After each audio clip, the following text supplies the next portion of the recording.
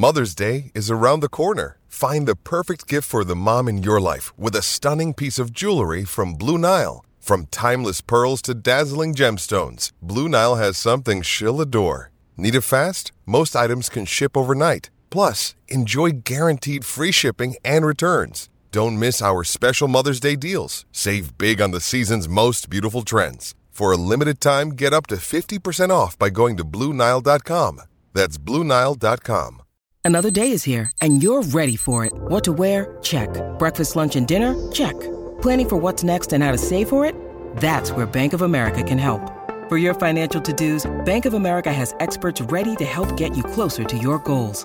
Get started at one of our local financial centers or 24/7 in our mobile banking app. Find a location near you at bankofamerica.com/talktous. What would you like the power to do?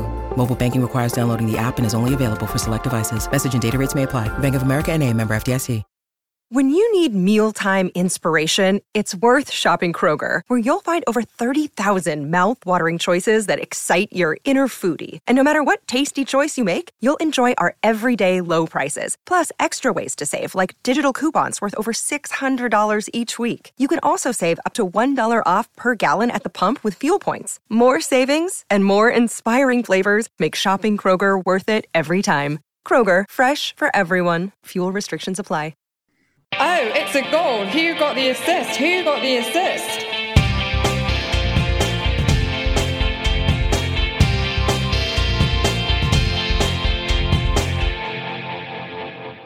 What? How do you say roller coaster wrong? I say roller coaster like I roll it. Yeah. Roller coaster is how you even say it, but I say roller coaster because okay. how my mouth goes around it. I don't know why. That sounds really awkward. Let me just get going. Hello, so after that last game week, we stand at the precipice of a bit of FPL time travel. With 3 game weeks to come in the space of 7 days from next Saturday, which takes in game weeks 12 to 14. Yes, decisions will be rushed, disasters and victories incurred, but I suspect which premiums to pick will remain a huge question. Anyway, into this week, and it's been an interesting one to say the least. Yeah, we're recording a day late because of the exams these guys have done. Nick, flying high, you all right? How you doing? Yeah, I'm all right, thank you. Yeah, the North London derby certainly was an enjoyable watch this weekend. Yeah, plenty of high-flying scores in FPL this week as well, and passed my exam today, which is good news. So a little bit of relief, even though I've still got 2 exams to go. So who are we? We are Who Got the Assist. You can join our mini league if you like. The code is CPSULF. Make sure to give us a follow on Twitter or like and subscribe to the pod as well. So we're also joined by Anthony. How are you doing? I know you've been busy examining too. Yeah, it's been a very academic set of podcast hosts this week between the two of us, Nick. I finished an exam today. I have another few over the next few weeks. So to be honest, I'm not out of the woods yet, but we'll keep going anyway. Agenda for today's pod, though. So many of the popular transfers for Game Week 11 actually proved quite unsuccessful, and that highlights that sometimes the most powerful weapon in an FPL manager's arsenal is just doing diddly squat. We're going to be discussing the power of just doing nothing, which kind of seems to split into 2 categories. The subject of last week's pod, premium players, is one of those. And ahead of Game Week 10, many thought they were going to sell Bruno to get De Bruyne. Then there was talk of selling Son to get Salah ahead of Game Week 11. Plenty of discussions on people trying to basically not do nothing when it comes to their premium players. And then there's the power to do nothing vis-a-vis the rest of your side, tinkering with goalkeepers, Sam Johnston, and the rest of your players as well. Recycling a phrase, I guess, that I use pretty often on the pod, rearranging the deck chairs on the Titanic. We also have correspondence this week after the break, and we'll have the Q&A, of course. However, first of all, we're going to start with the Game Week reviews and the market forces. I'll start this week in terms of the game reviews. Again, feeding nicely into our topic, as Anthony just mentioned. I got 60 minus 4 this week. It probably should have been a 66. I probably shouldn't have done the transfers, which I did, which were to remove Mr. Watkins for Mr. Shea Adams, which that was okay. You know, Watkins wasn't playing, Shea was, so that was cool. The thing is that Shea transfer enabled me to do Cancelo to Walker, because I thought, you know what, hey, Kyle Walker, he's only missed 22 minutes of the entire Premier League season under Guardiola. He's bound to be the most secure one in that City backline. Cancelo has played midweek, so he's probably not going to play, is he? Pep had other ideas, and he decided to drop Walker entirely from his squad and play Cancelo again.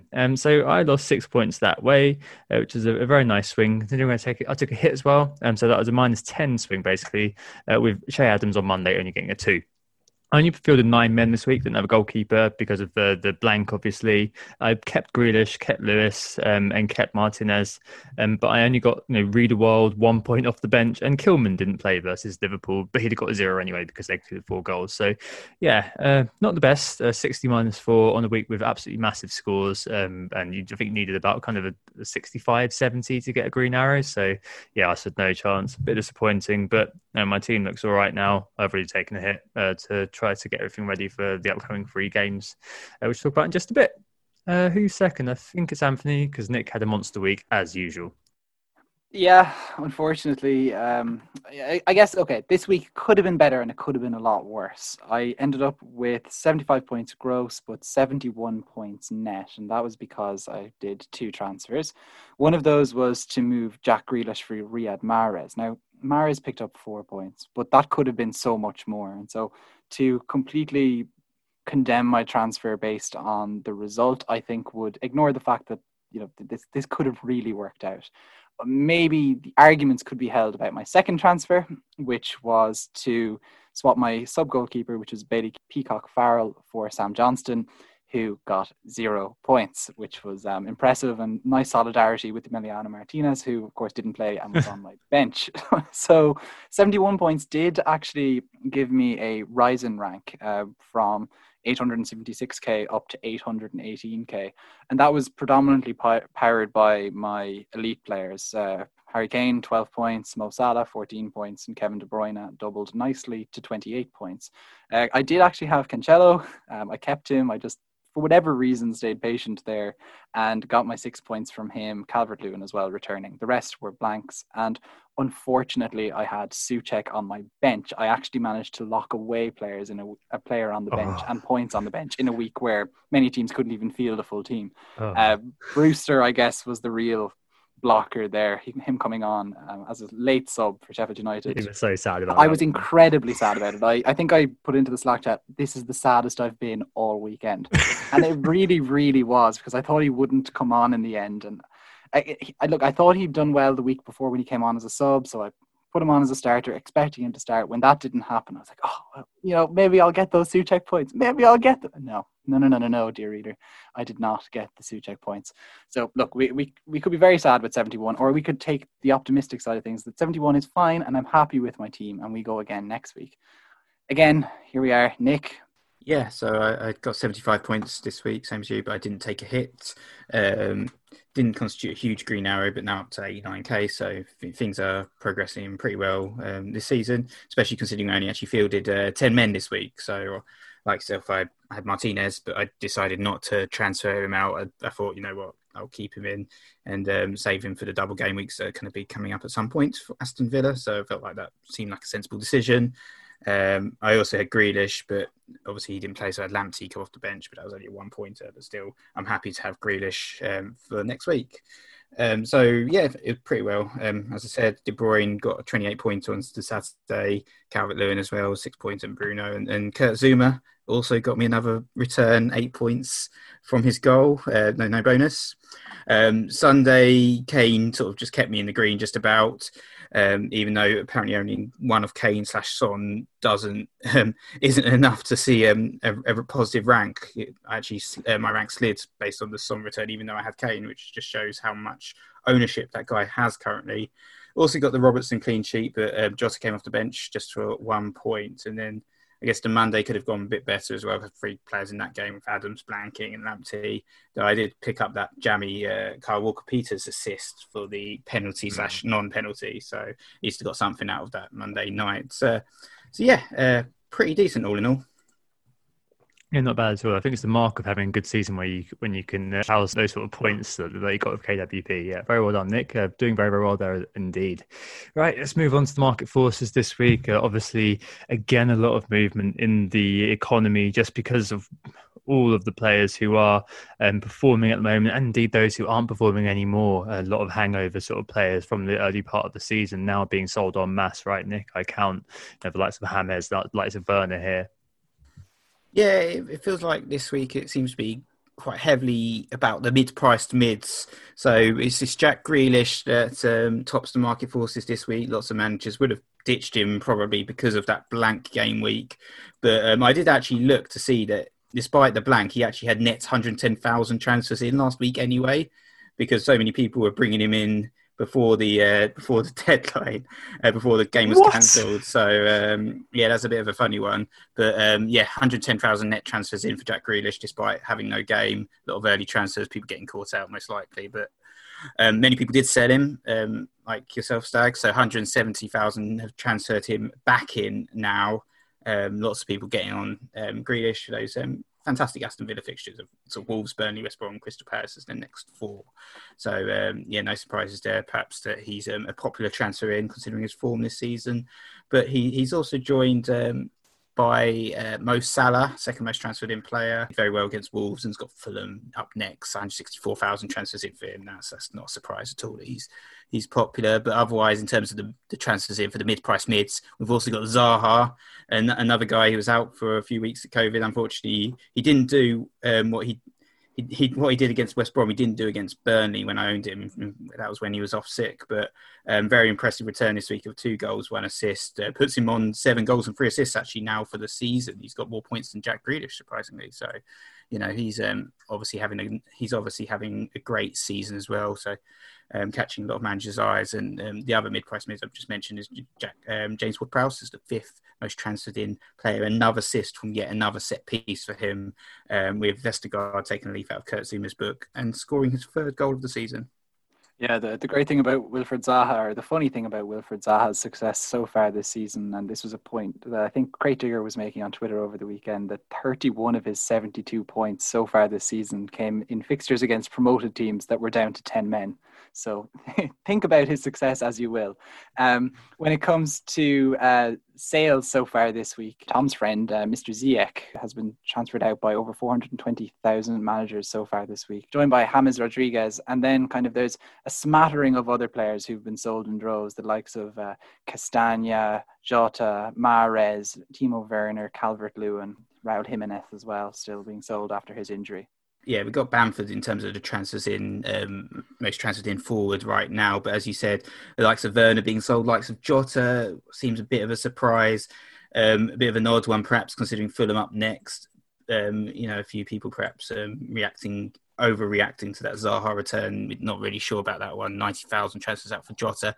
And also Calvert-Lewin, who's quite a popular sale this week, which links in a little bit with our topic of the day. And we all know that Tom loves a segue. So it's a bit odd, isn't it, that perhaps the top scorer in the league, who's sort of taken up those mantle of honest, hard-working performances in Raul's absence, got another goal this week, but yeah, it's still being heavily sold. Obviously, there's a fixture shift.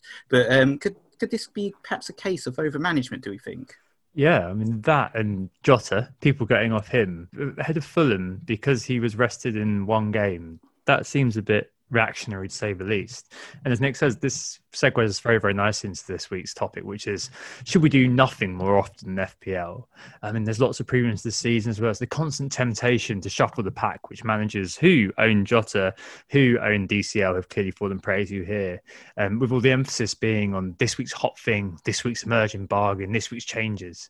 We're asking this week, should we hold our knees more often and not knee-jerk? And I guess, there's those managers, and there's the case in point from this week, as you heard in the game review. So I spent -4 on Walker to Cancelo, -10 point swing essentially. And Anthony spent -4 on Mahrez. Okay, that was okay. And Johnston, that didn't work out as well. And Nick, in contrast, did absolutely nothing and got a green arrow. So I guess the question is, are we, to begin with, overcompensating what's essentially quite a chilled out game by making moves every week? Is this over-management? Over-management is, of course, making a change to your team at the expense of doing nothing. Like, at its core, you've got 3 core decisions to make each week, which is, who do I captain? Or maybe vice captain's a sub decision. Who goes on the bench and who should I transfer in? That's about it. Of course, should I use chips and how many transfers should I use are some secondary questions you might ask. But I guess the key is I guess how I just phrased that final question: who should I transfer in? I thought about that. I wrote about that a while back when I wrote about over-management, as Nick referenced.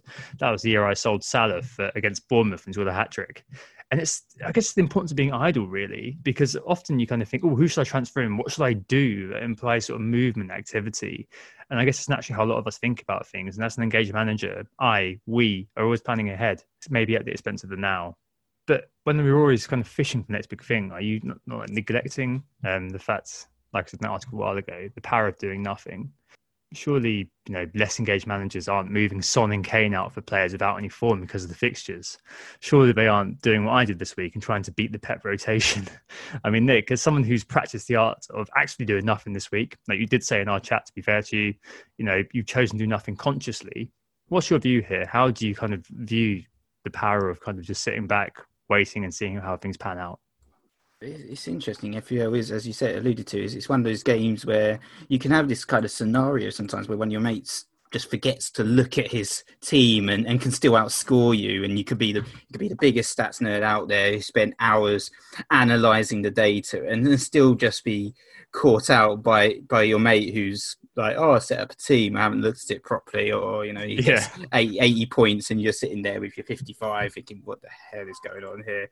But obviously there's always a little bit of reversion to the mean with this kind of play, but I think it's one of those things as sort of invested managers that we can find ourselves sometimes we can kind of just scan the data for so long that we feel compelled to kind of make a decision that doesn't necessarily really need to be made. And as you alluded to, you have these scenarios where we might take hits and overmanage.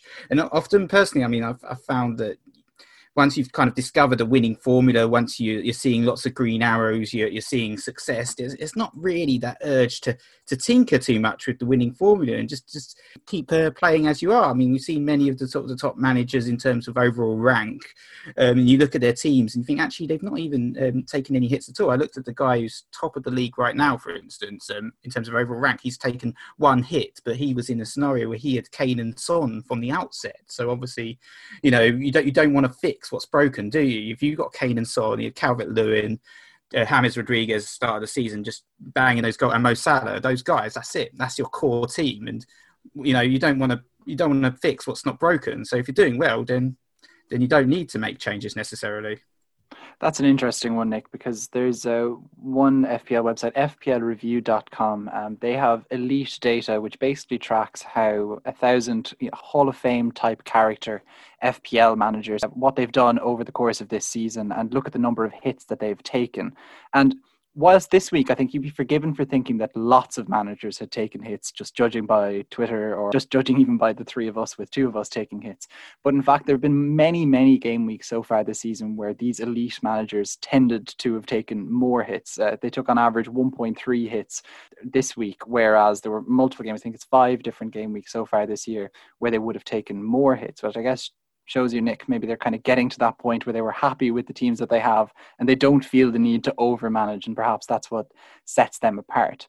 On the other end, I do think that this week this discussion has obviously come up because so many people played with fire and got burnt. But it's so unusual, for example, with the premiums, that the guy that you sell ends up performing as well as the guy that you bought. So the likes of Bruno Fernandes still got an assist, got a good few bonus points, and still did quite well. A lot of the other guys, your De Bruyne, Sterling, Salah, Son, Kane, all the sorts of players that people would have been buying or selling ended up with a goal and assist. So in the end, maybe this isn't a representative week, and maybe overmanagement can succeed. And obviously it can succeed mathematically, but I think even as a tactic, I think it can succeed as well. But perhaps that reflects an inner desire that I have, to believe that I control my team's destiny, and that it isn't really to do with the 22 men that take to fields in 10 different games across England every weekend. Yeah, right. It's about maximising sense of control, isn't it? As you say, like the moment deadlines goes, that's it. You're done. You can only sit back and see what happens to you.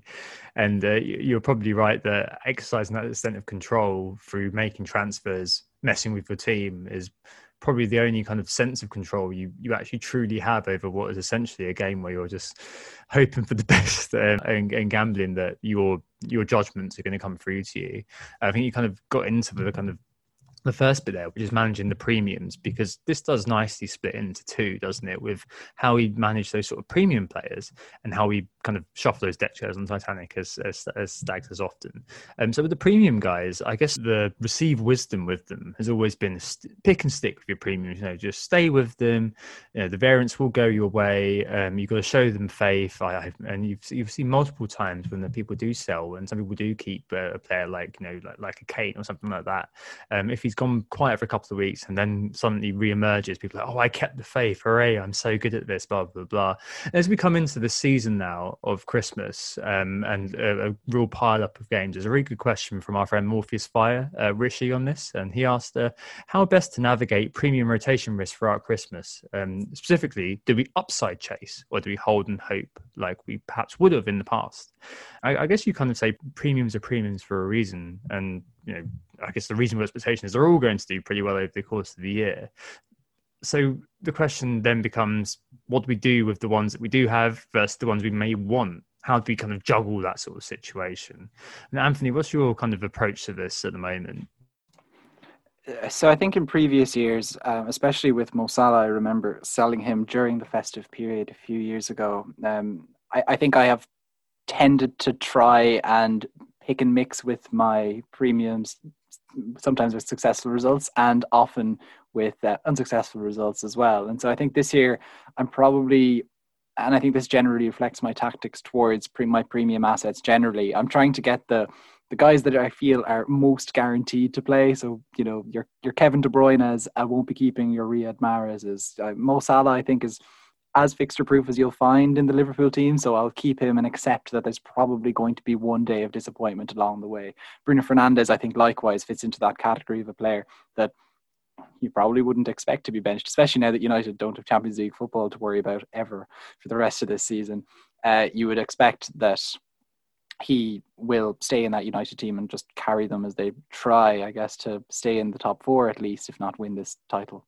Saying that, even though I've been preaching a little bit against overmanage, I think this season, at least through the Christmas period, I'm actually going to try something that's slightly different and go for a little bit of the upside chasing. So I feel like just the last few weeks, you can't own all the premiums, but I've still felt like I've lived a little bit dangerously with no sort of Son and no Salah and no Vardy. But I don't know. I without Salah this week, I just feel like it's just too much of a gamble for me.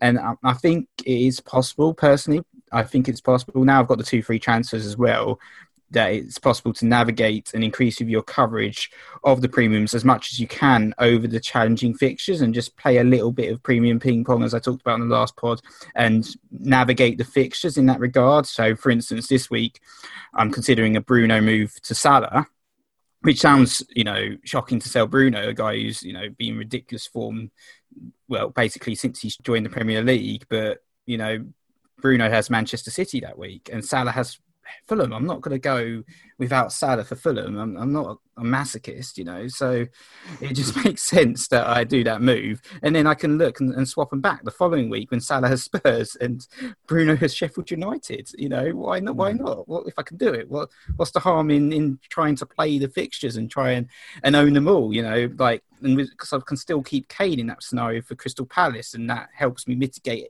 against any Son damage. So I think certainly this kind of strategy can be flexible, and it also allows me to keep my mid-price mids, not have to worry about selling Grealish or Calvert-Lewin or any of those sort of supporting cast members. So I think it's certainly plausible to kind of go and play with them all and just manage very carefully your transfers over the next few game weeks. And you can do it as well without taking any hits, as long as no one gets too badly injured. I'll live with you. I've done my moves this week because of I'm basically planning this all around captaincy. I've gone for the DFS because I don't want to hide behind the sofa anymore. So I've got De Bruyne, I've got Fernandes, and I've got Salah. And basically the idea is that game week 12, captain Salah against Fulham. Game week 13, I've got a choice in De Bruyne and Bruno, West Brom and Sheffield United respectively. 14, I could do either of KDB and Salah. 15, either of KDB and Salah. 16, maybe I'll bring Son in then. But the reality is that I the more I thought about this, I have always kind of been a bit more of a pick and stick sort of guy. But as a friend of ours, Maldonado, said as well, what you need to look at is how much these players have actually moved in price in terms of the premiums. And that is actually really, really interesting to see. So Son, for example, has moved the most of the players above 9 million. I mean, Son is an arbitrary cut-off point because I think Son generally is just ridiculously ridiculously underpriced for what he offers this year. But he's actually only moved 0.5 million. Kane, Bruno, they've moved 0.4 upwards. Salah, KDB, 0.3 upwards. That's all actually quite low at the moment. People don't have like a huge level of investment in these players. The deck chairs, on the other hand, is absolutely crazy. Dominic Calvert-Lewin, he's moved up 1 million. Grealish and Chilwell, 0.7. Zuma, Bamford, 0.6. Jota, 0.5. And even James Justin has moved up, risen more in value than Mo Salah, 0.4. So if anything, the supporting cast at the moment, maybe in the context of this season, I'm not sure if it has been that way for previous seasons, but definitely the case this season, maybe the liquidity, the movement, the sales of these premium players has meant that you've got a situation where people are more likely to be holding on to supporting casts than they are likely to be holding on to the premiums. And the fact is, because there aren't these sort of high vested levels of investment in these players, you may see people like Nick doing that sort of thing a lot more. So maybe there is going to be some mileage in moving these players around. As it stands, I think I'm happy with that the DFS, De Bruyne, Fernandes and Salah approach. But, I'm definitely going to start getting FOMO at some point, especially, game week 16 when Spurs have Fulham at home and then game week 17 when they've got Leeds at home. But by that point, it's 5 weeks down the line. So maybe it's kind of a natural flow of moving premiums around anyway. But I can definitely see why Nick's going that way, especially if, if you've got that sort of leeway in your budget to do so. That certainly makes sense. I mean, Anthony, do you see any kind of any value in that?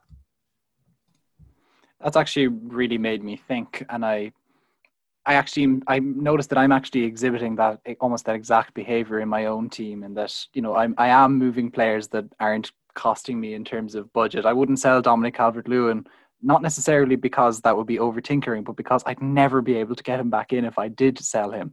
Whereas on the other hand, I am that little bit more likely to sell, for example, Grealish last week, a player who I didn't have much value tied up in. And I guess that's my team. A lot of other people will have a lot of value tied up in the likes of Grealish. But for my team in particular, that is working. And so Grealish is probably going to go to Jota, who's probably going to go to Bruno Fernandes over the next 3 weeks because of the way that my budget is working out.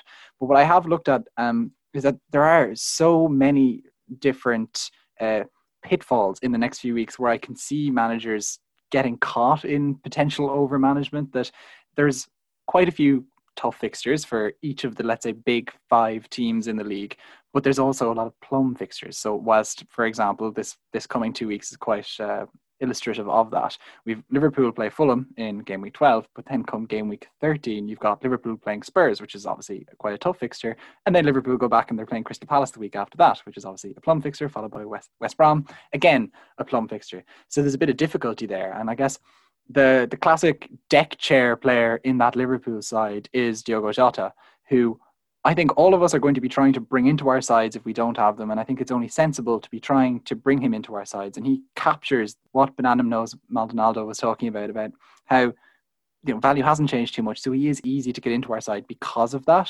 It just seems like it's to do with just ease of flexibility almost in that regard. And you've got more options doing it that way. And that definitely makes sense to me. I guess to move it on slightly to the deck chairs then, is it ever worth it outside of moving players due to injury or moving players due to a loss of place in the squad? Like, should we be chasing differentials? Like, historically, I've gambled far more with these players in past seasons than with the players who do cost more. It feels less season defining, I guess, moving out somebody who costs less than 8 million than to be moving out a big player. I think we've all been burnt by something like Kane exit, Salah exit, versus moving Grealish out this week for you, Anthony. I'm sure you were a bit kind of like, I'm losing a bit of money, but I'm sure you weren't thinking, oh God, this is going to be season defining that I'm losing this guy. Of course, didn't have a fixture, but there it goes.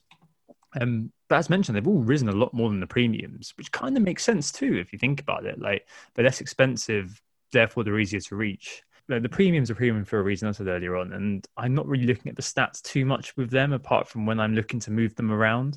Whereas on these guys, I'm consulting the stats a lot more to find a player who's more bang for your buck. You want to be slightly more ahead of the curve on these, or you want to be conforming to the next hot big thing. For example, one thing I was having a cursory look earlier on, but one guy catching my eye is our old mate at WTA, Pascal Gross, the first ever talisman theory hero in 2018-19. He's now had 3 returns in the last 3, some penalties, and has created the same number of chances as KDB in the last 4 with 10. 0.3% owned at 5.8 million. I love finding players like that. I'm probably not going to be buying him in, but you know what I mean? Just finding those players, getting on them. That's a bit of the joy of FPL, really, rather than buying someone like Salah, for me at least. Fulham in game week 13, Tom. Bye. Or maybe your man Trossard, who knows?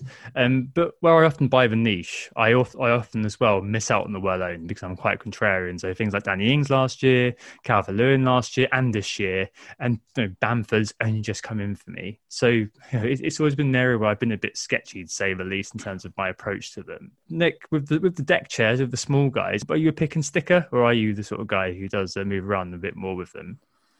I mean, I think historically, I probably have been moving them around. As you said, this year has felt slightly different in terms of some of the supporting cast that I've, supported essentially by putting them in my team. The likes of Grealish and Calvert-Lewin, in terms of their FPL returns, they're acting like premiums ultimately, aren't they? Both of them are 70 plus at this stage. We've only really got Kane, Son, Salah, and Fernandes to outscoring those guys. So, those guys are not going to be leaving my team anytime soon, even with the Grealish fixture being cancelled. I bought him at 7.1. I'd have had to sell him at 7.7. I didn't want to cash out on that. So I had 0.6 million worth of price rises from that guy. Calvert-Lewin, I've had 0.5 million worth of price rises. And even Jota, who's only been in my team a little while, I've already had 0.3 from him. So I wanted to keep all of those guys. I didn't see any urgency to sell any of them. I think the only one perhaps where I've got a little bit of a slot, perhaps if I could upgrade Adams to Bamford, I would. And that's an option if I wanted to go down a different route, but that would mean missing out on Salah. And I think, picking the right premiums is very important because, as I said, you can't really fit them all in. You can fit 3 in. If you try and fit a 4th in, that means you end up having to play a sort of a Basuma or a Brewster type character every week in, week out. And it just creates such an unbalanced team that I don't think it's really, really possible. So in that regard, I'd rather play with 3 premiums, try and flex in a bit of in and out and try and call them on the fixtures and keep my Grealishes, keep my Calvert-Lewin, my supporting cast that have given me dividends this week. That's why I've done so well, is just these guys performing week in, week out.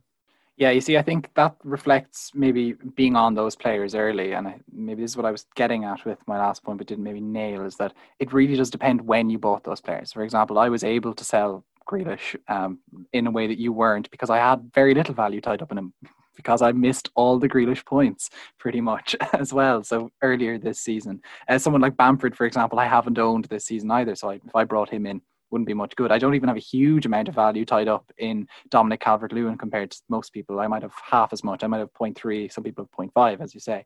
So maybe it's easier for me to say that, I'll swap around rearrange the deck chairs on this Titanic, because maybe my team was already sinking and maybe rearranging the deck chairs is the only option that I have to try and get back afloat and to get progressing again up the ranks. And maybe that may mean playing the likes of Brewster to try and get the extra premium in, to chase the bigger points, to have the better captaincy options every single week, and to ultimately try and catch up. And I think it has been working quite well for me so far. Perhaps, I think Souček getting benched this week is the ultimate example of where it has probably caught me out. But at the same time, I'm quite content with how things are going. Just quietly, things are working their way nicely.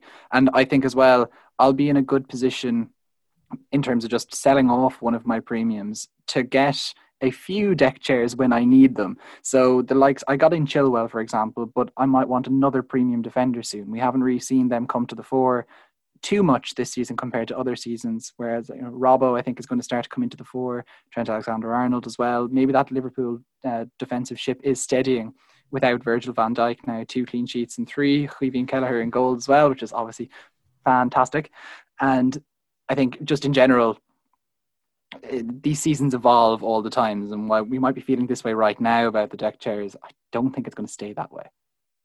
No, I think you're definitely right. I think that we've obviously artificially divided the two things here, but of course they all link together. As Nick was saying, and as you said, Anthony, it always has a knock-on impact, doesn't it? But if you do choose to go for the 4 premiums, then you've got to end up in an Anthony situation where you're playing the Brewster or benching your Souček and getting lucky/unlucky, apply it as applicable. And I guess that kind of brings us nicely to the end then, so of this section at least. Should we do nothing more often in FPL? I think probably about the premiums, it's more about targeting. Maybe a bit of a long-term target, perhaps, unless you're kind of looking to do the hokey-cokey. It hasn't really worked for me to do the hokey-cokey, I'm going to say. But it may be something that may work for Nick. Given how things go in the season, I'm sure it will turn to gold, whereas if I touched it would turn to crap. I've made my move this week already, as I've mentioned, to create the DFS, De Bruyne, Fernandes and Salah. And I've sold Vardy, who we didn't mention here as being a premium, really. But one thing that did strike me is that it's actually a really odd season, a really odd moment where the top 2 players, Son's the first player of the season to get into triple digits, got 100 points now, and Kane are 2 players who I was not prioritising bringing in this week, and I don't have a solid plan to bring in for another 3 or 4 weeks. Very strange, very, very strange indeed. I'm just hoping that the players that I've got have both the minutes and the fixtures to kind of to outscore when alternatives, such as the Spurs guys, Mane's, your Sterling's, players that don't do very well, and they've also got those that captain ability element to them. So I'm hoping that kind of all kind of fits together. And maybe we do have an odd sort of inversion where you have this year being one which is more of a pick and stick with the deck chairs rather than messing around with them. And instead we should be messing around with the premiums. Maybe we should be more comfortable leaving it though and just kind of holding faith.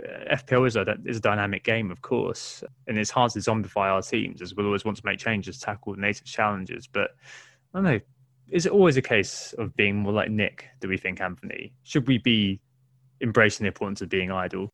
I think it comes down to your management philosophy. I kind of, as I maybe alluded to at the very start of this topic, probably like to get my hands on and try to control things, and maybe naively try to control things. And sometimes the wind just blows me away rather than me barreling forward as I hope to. But at the same time, I guess, as Brian Clough once said, that's just me. And I think I'm going to kind of continue on that arc and hope that I can make it work out for myself. And I'll make my moves and I'll chase points as I wish to chase them. And sometimes it works and sometimes it doesn't. It has worked really well in previous seasons. This year, I think I'm thinking to myself anyway that it's growing in momentum and it can improve. Makes sense. So Brian Clough for Anthony. Nick Skepta once said, "That's not me." I'm guessing that's what you think about what Anthony just said. Perhaps. I mean, yeah, well, this week felt like a good week to not overmanage my team, but, technically I'm going to be making some managerial changes this week, so I don't necessarily think targeted over management. Yeah, so I don't necessarily think you can be put in one class or the other. I think it's a dynamic game at the end of the day. Some scenarios don't warrant management, So yeah, sometimes trying to predict Pep, sorry, to kind of bring up that particular example, but that sort of thing, or try and chase a West Brom clean sheet to get you both. Fabled clean sheets. They do come. Aren't necessarily the best ideas, perhaps even in a game week where a match is cancelled. So I think certainly there are cases where you can look and think, actually, in hindsight, I probably should have just stuck and hoped for the best as opposed to taking a hit. And then there's other cases where you think actually a hit is worth it because I can see the potential upside. It's not just about this week. It's about the next 5 weeks. It's about the fixtures. It's about the player I'm bringing in, whether he can get massive returns if I'm captaining, which I will be with Salah, for instance. That kind of thing perhaps warrants more of a hit maybe. There you have it, folks. Maybe it's about keeping the big picture in mind when it comes to it. Sometimes it is better to do nothing, but other times it's best to overmanage at will. Maybe not, but yeah, interesting section, guys. Thank you. Let's take a break there and move on to correspondence/Q&A after this. Who got the assist? Who got the assist? So we're back and it's time to catch up firstly with the Who Got the Assist mini league. If you want to join the league, the code is CPSULF. So I'll do a quick rundown of the top 10, seeing as we're recording on a Tuesday, and it's actually updated for a change. So we got Shakar Omar, a team has no name, in 10th, got 89 points. That's a very decent score. Friend of the pod, Alan Cooper, gave us a shout out on Twitter. It's dropped a couple of places this week, down to 9th, 69 points. We got Jan Niemanen with 86 points in 8th, going up. One of the Zaki teams, Zaki Team 2 in 7th with 61 points, and Zaki Team 1, Zaki Shane, 68 points in 6th. So moving on to the top 5, we've got Wallace Clark with the Ace team, 82 points, very decent score there. We've got Tony Donahue, another riser in the who got the Cis Mini League, another new name. He got 77 points. Dropping down to 3rd though, David Izzett with Hest Wham Untied, 66 points. And then we've got 2 guys, brilliant scores here. We've got Graham Sessoms, 94 points, and but Borislav Joksimovic, he's still number 1 with a 95 pointer. This guy is just having an epic season. He's overall ranked 73rd now, with the likes of Kane and with the likes of Son and Zaha, 18 points there. De Bruyne captain, Calvert-Lewin, got Robertson and Fernandes, Bamford, Werner, the main men there. So doing well. So very well done there, Borislav. Yep, very well done indeed. Right, let's move on to everybody's favourite part of the podcast. It's the correspondence section. And this week, it's a bit of an intellectually challenging one, isn't it, Anthony? Yeah, it certainly is. So the correspondence section is, of course, your chance to have your opinions aired, to give an addendum on, to add an addendum to a previous pod, or just to give your thoughts on absolutely anything. Send in your poetry, or as Martin H has done, who you'll find on Twitter at FPL Antiques. That's all one word, and that's antiques plural.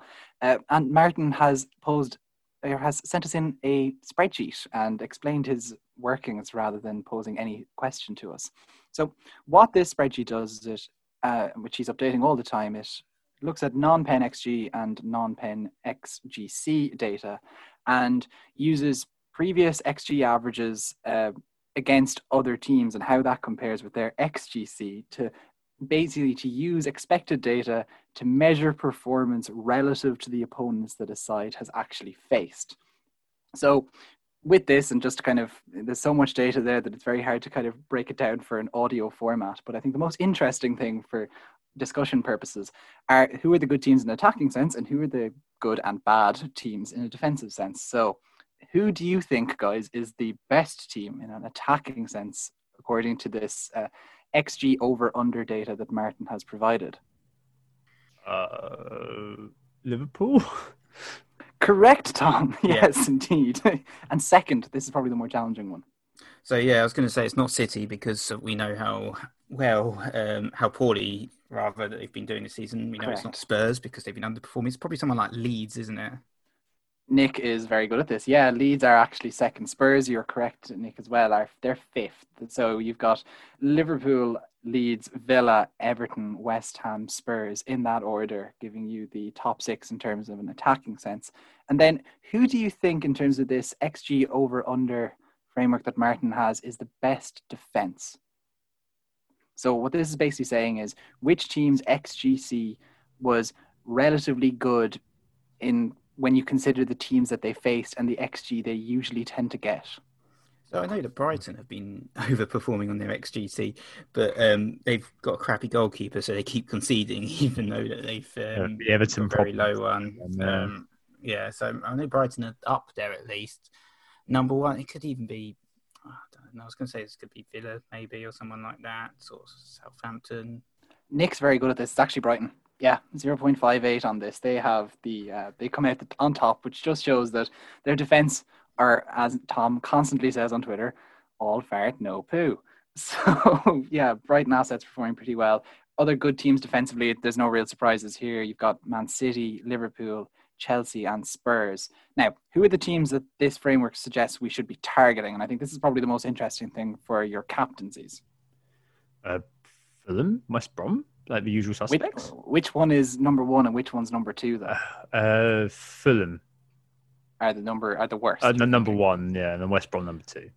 No, actually, West Brom are the worst, and I mean by a country mile. Really? They're really, it's almost like those top right Messi graphs where they're so out in front in terms of how bad they are on this framework. West Brom 1.65, and then you've got Fulham 1.29, followed by Sheffield United. They're your three teams to target according to Martin's framework. So this was an interesting use of the correspondence section, I think, to kind of give us an insight into what some managers are doing to analyze the data that is freely accessible online or that you can pay to access to help their transfer decisions and indeed their captaincy decisions. So I think it's quite interesting, guys. And like as an overall framework, I think it is quite interesting. Like you could say that it's something that just suggests that Liverpool are a good attack or it doesn't matter. No, because I think what it does is it tells us that how Leeds, for example, have, over the course of multiple game weeks, continued to perform well relative to how you would expect a team to perform against good defences.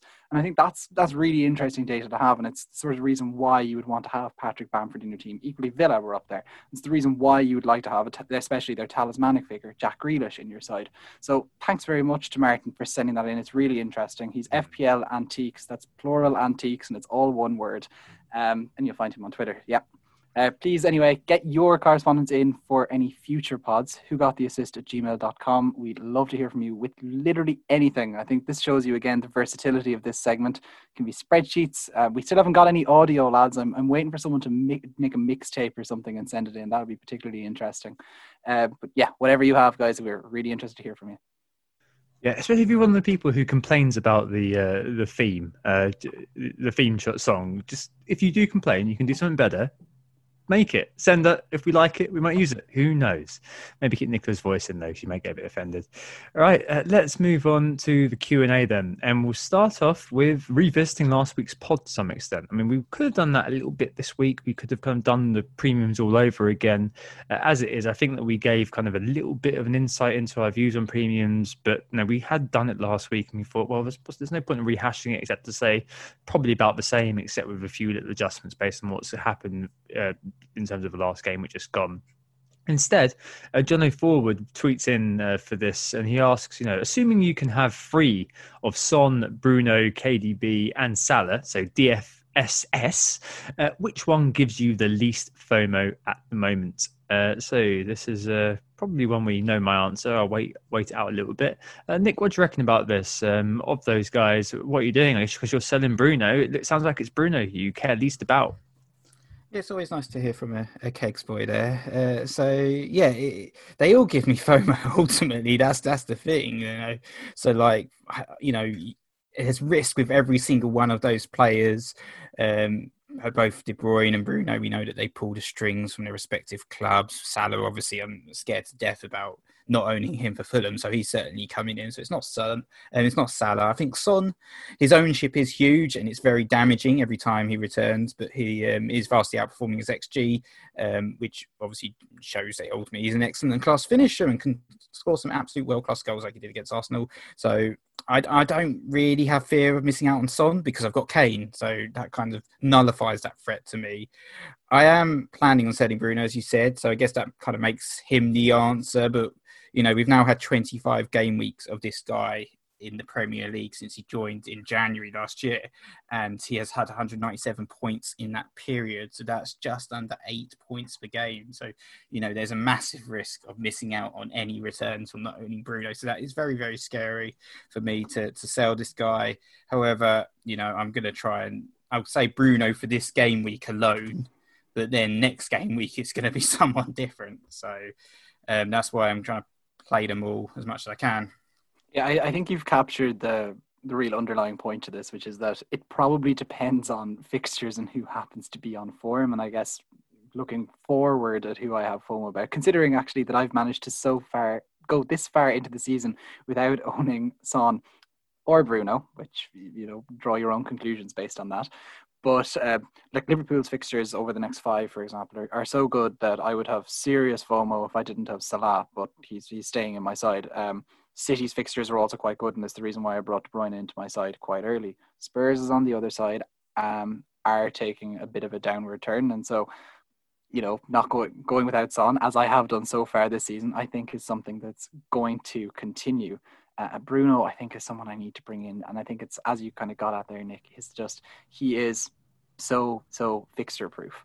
So with that in mind, I think I'm going to get him into my side as soon as possible. As I mooted it earlier, that I have a transfer strategy in place that'll basically get him into my side when United's fixtures are just that little bit better, i.e. after the Manchester Derby and in game week 13.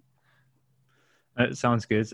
Well, now you've gone out of Champions League, I guess Bruno is going to play in the Premier League, as you said, and hope to push United up to at least 5th place, so you're in the Europa League again next year. So that's what you're good for. But yeah, no, I completely agree. I think probably Bruno, KDB and Salah are the ones I'm looking for, because I don't need to hype Hanso for them. But I am a bit worried about not owning Son every week. As I saw this week, I was doing okay, flying high on Saturday, shot down on Sunday, and I don't do any of the guff about his XG either. I mean, to the eyes, one of the best finishes in the league. I think it's got 7 XG for open play, 7 goals from open play, and 6.2 XG from goals and shots on target, according to Fantasy Football Scout. So it's not actually that bad. It's not like a massive performance. But yeah, as I said earlier, it's just a bit odd with Son. I'm not considering the high scorer. However, I'm looking to captain the DFS over the next 3, and Son will like bench him for long. So, meh. The beauty of him being a small price, I mentioned earlier on as well, is that he's very easy to get to. So, in contrast to a player like KDB or Salah, who I'd be needing to tear up my team to get to, Son is just about doable. So I've looked at it. I can remove, one of the mid defenders. I can remove DCL and upgrade my kind of 5th midfielder to Son. If I did have my wild card again, I'll probably go 3-5-2 and have Bruno, KDB, Salah, Son, and Grealish as being in midfield 5, because that just looks ridiculously good. And maybe that'll be something I'll be looking at in the future. But yeah, I mean, it's kind of not as good as it could be at the moment with the premium picks, because you're always going to miss out somebody, as we said a few times. But I mean, it really is the case of just deciding what your strategy is with them, as we've said earlier on. Yeah, obviously there's another player as well that we haven't really talked about at all on the pod, is there? And that's Raheem Sterling.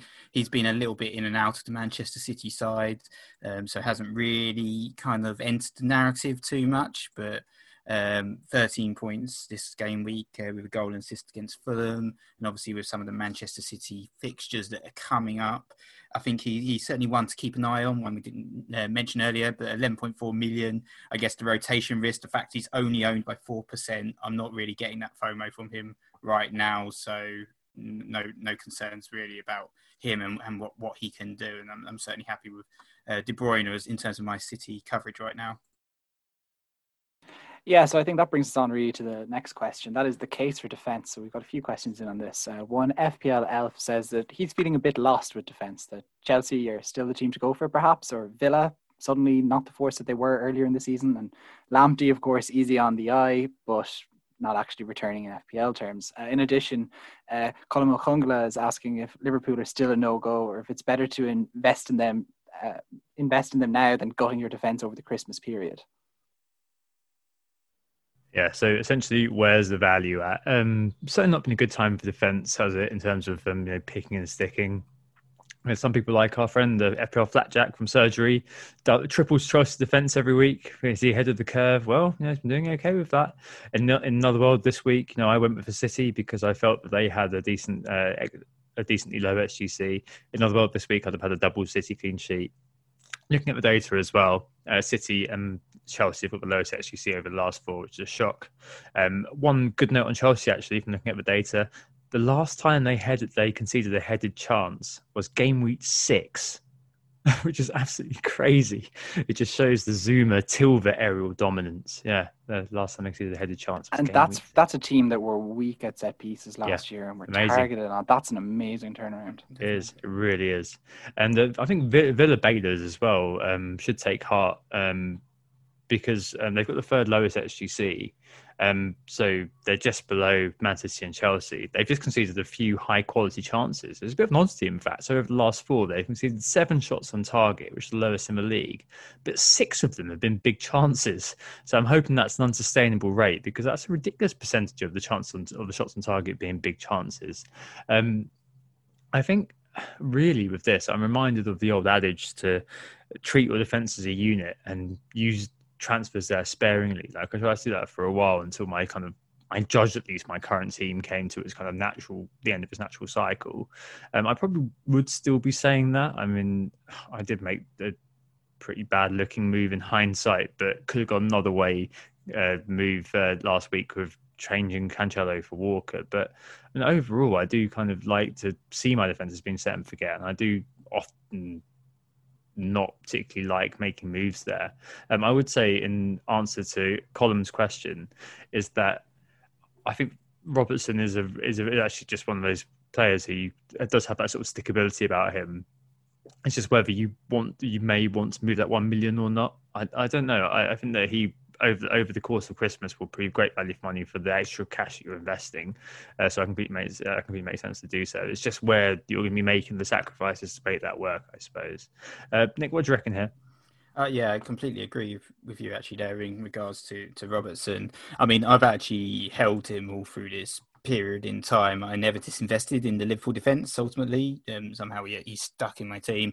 But it's kind of worked out all right, actually. As soon as everyone sold, he got that 12-pointer and he picked up a nice clean sheet against Wolves. And now they've got some great fixtures. So certainly, he looks like a great asset. But, there's so many other places to spend your money right now. Do you really want to try and fork out for 7.1 on Robbo? It doesn't really seem the best way of spending your money, perhaps, when you're kind of looking to bring in all those premiums that we've already discussed. So, he's 7.2 actually, isn't he? 7.1 on my screen because of when I bought him at 7. But so I think for that, he stays in my team. Certainly, he's a hold with those fixtures that are coming up now. But the defenders this season, it's all been about those Chelsea guys that you mentioned. The top scoring defenders right now are Zuma, James, and Chilwell, and they all look like great options. So it's worth keeping one of those, even sort of with Chelsea's fixtures, which are okay-ish.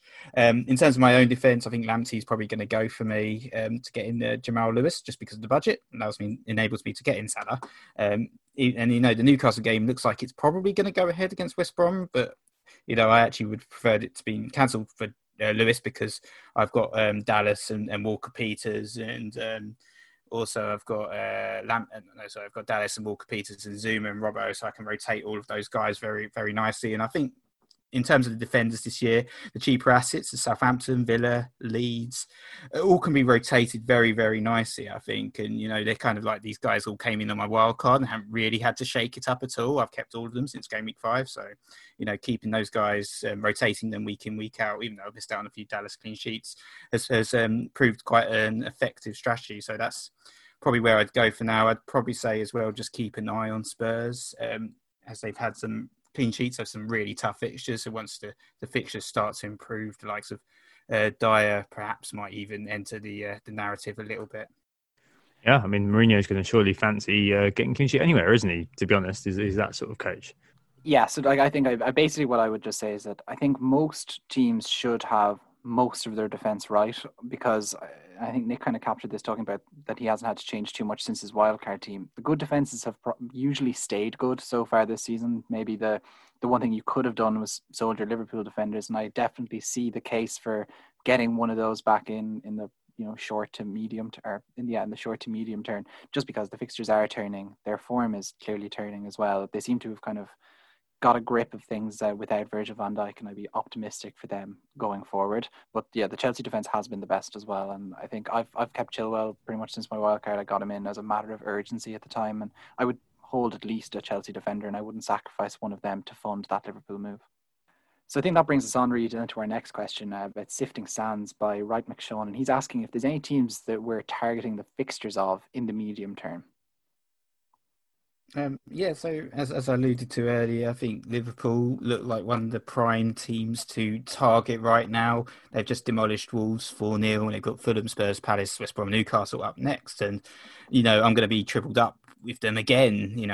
Last season, we just saw them dominating every single team week in, week out. And I think I'm quite happy with the idea of now being tripled up. And I think they've been playing, especially this weekend, they seem to play with a lot of confidence against Wolves, absolutely annihilated them, sort of got over that little shock of the Aston Villa game at the start of the season, which, was obviously a massive shock for everyone that watched as well.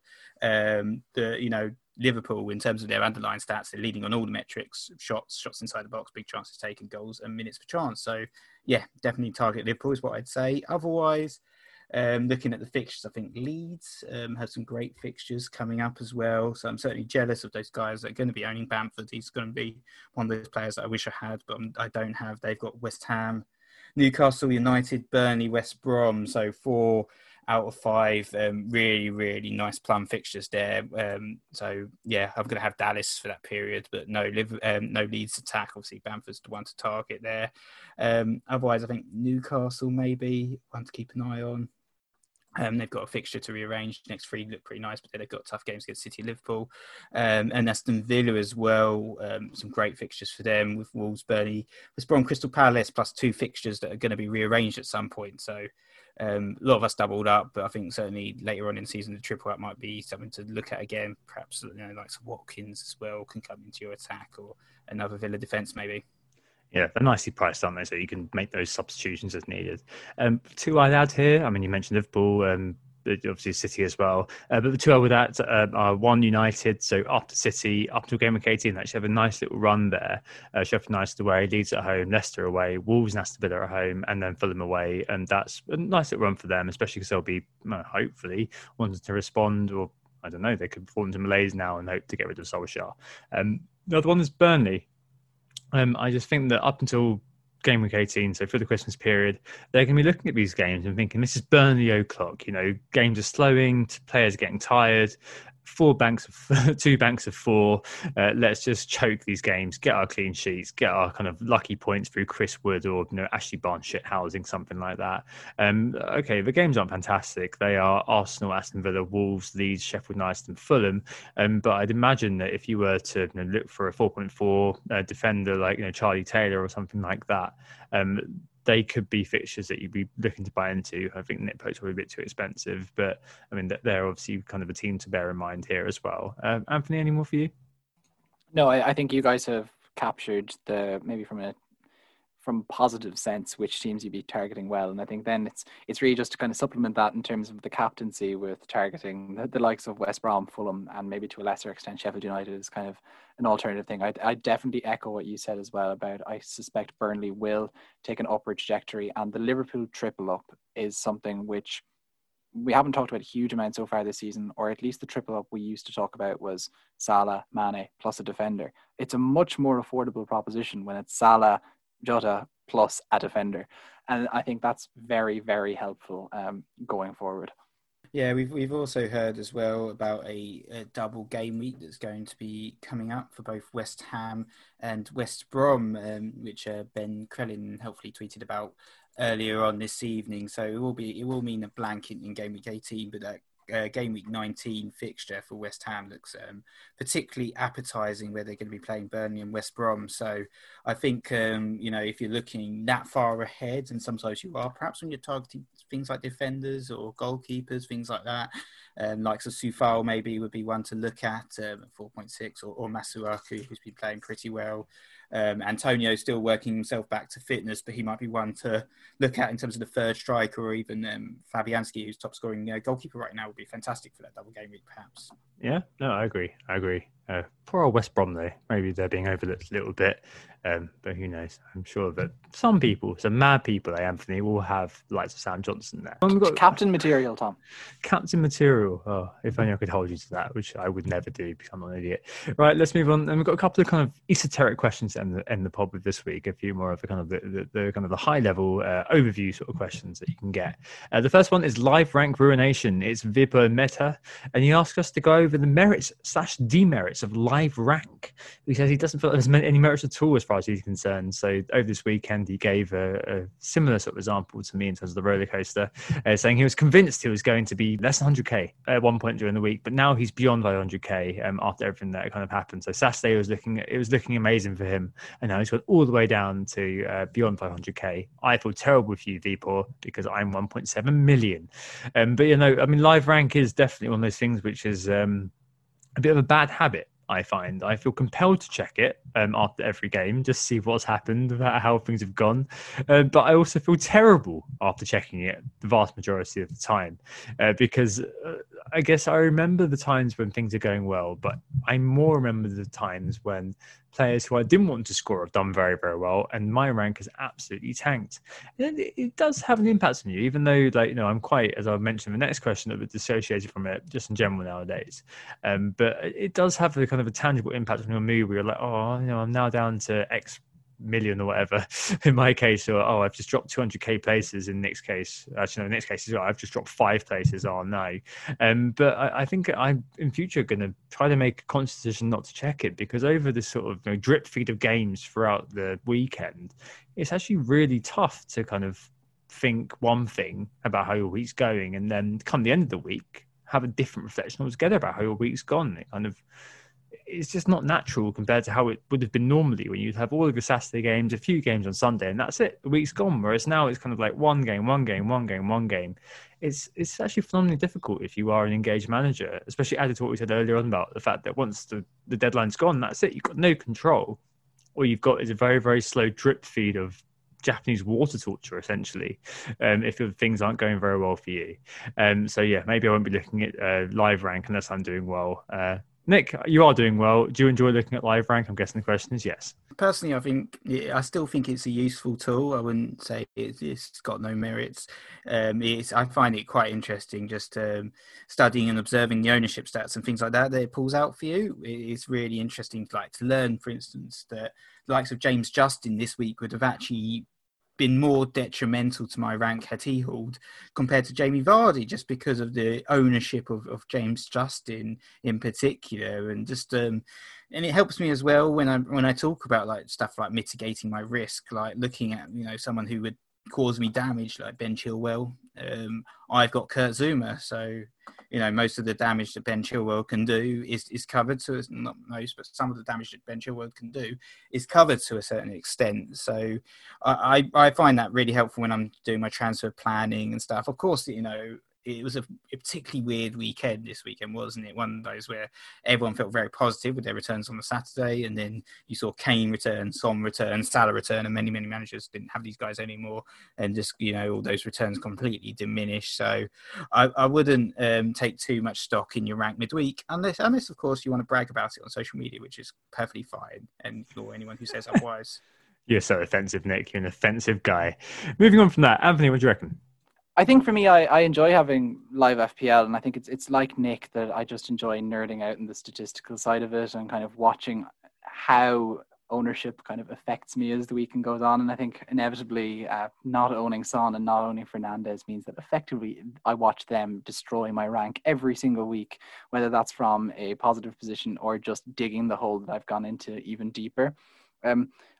If you find live FPL is hampering your enjoyment of FPL in general, I just wouldn't get too into it and I just avoid it. But you maybe should wonder whether you enjoy going on to the FPL site itself after the game weekends and seeing the rank results, if that's also bothering you. So there's greater questions to be asked if it really gets to you. But I do understand kind of the emotional roller coaster that FPL can pull you on, and that's extremely hard to explain to somebody who doesn't enjoy FPL or get into it as much as us. It's impossible. But I understand you, folks. I understand. So trying to explain to my girlfriend, I've got one, I promise. She's not fake, she's real. But I was trying to explain to my girlfriend exactly why I'm a little bit annoyed that Shay Adams, a random Southampton player she's never heard of, blanked on Monday night. It's just it's impossible. It's very hard to explain why that is slightly irritating.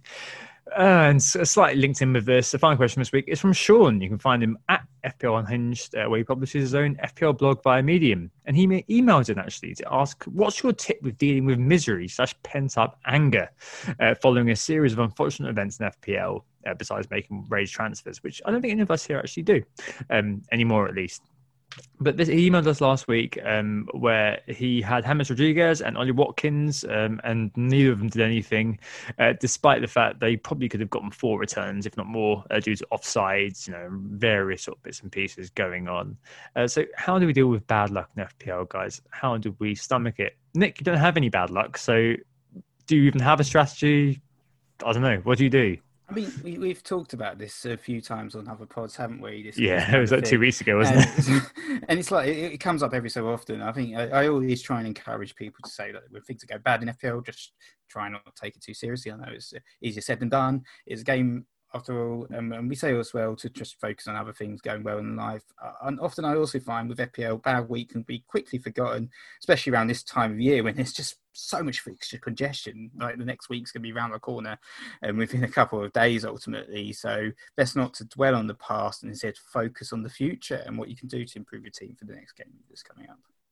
Yeah, what I recommend doing is sitting down on a Monday night and cathartically going through the misery as part of an FPL podcast. And then it all flushes out of your system. And then you're feeling positive by the coming weekend about whatever transfers or over management that you engage in, like me bringing in Mahrez last weekend, which of course ended in disappointment, misery, pent-up anger, whatever someone wants to call it. But overall, it's a process and it's fine. And we'll move on to the next disappointment with Diogo Jota this weekend. The 5 stages of an FPL bad game week. I don't know what you mean. Yeah, I've had is the 4th stage getting on the podcast? I don't know. But in general, I've had so many poor outcomes over the last few years. I'm long detached from being too upset about bad luck. Ultimately, as I've said many times, the question is, I ask myself, am I happy with the decision I've made? If I'm happy with the decision I've made, then yeah, whatever. I'll chalk it up as bad luck. If there's a problem in the decision process, so I wasn't too sure about what I was doing, or if there was something patently wrong about what I did, which isn't something that I can attribute to, Pep, or attribute to my player hit the post when through on goal rather than scoring, then maybe I'll look at it, think about it. But often you probably put the players in the right positions. You made the right judgments. It's just not worked out for you. And as per the luck chat last week, and as I've just mentioned, the feeling of being unlucky gets magnified by FPL Twitter, socials, as those scoring points will shout loudest, and those who don't simply won't. Right, okay, let's move on to the end of the pod. Transfers and captains for this week. What are we doing, guys? Nick, 2 free transfers. It is exciting times in the Harris household. What's going to happen for you?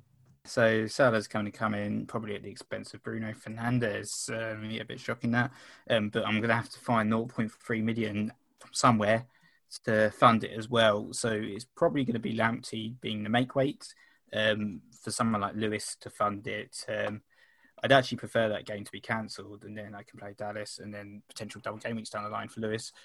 After you talked about Charlie Taylor, I've got a little bit excited about him actually. I think maybe I should do him instead if I can bench Taylor and play him for the weeks that he has the better fixture. So I might have to get the spreadsheet out and look at the next 5 to 6 game weeks and which three or 4 defenders I want to play, because I've got a bit of defensive rotation going on. Very, very exciting that. So yeah, that's my decision. And Salah's going to get the armband as well. Yeah, I had a multi-week process going on where I'm going to sell Mahrez to get Jota and then sell Jota to get Bruno Fernandes. So the plan is, barring some kind of injury or odd news coming out, to continue with that plan and also to captain Mo Salah this coming weekend. Cool. And I've done the very popular looking Vardy and Ziyech out for Bamford and Salah in, and Salah is going to be my captain, of course. So we are going to have a blank from Mo Salah, probably penalty miss, something like that. Perfecto. So we were Who Got the Assist. Thank you so much for listening. Don't forget to hit that subscribe button if you haven't already.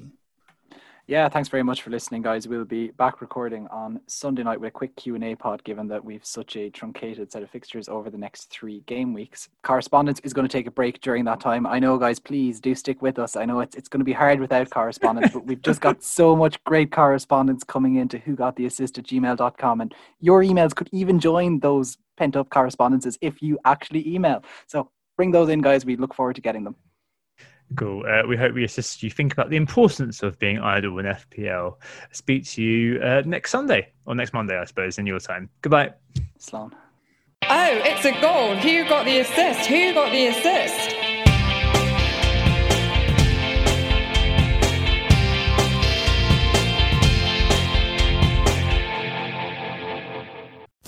Sports Social Podcast Network.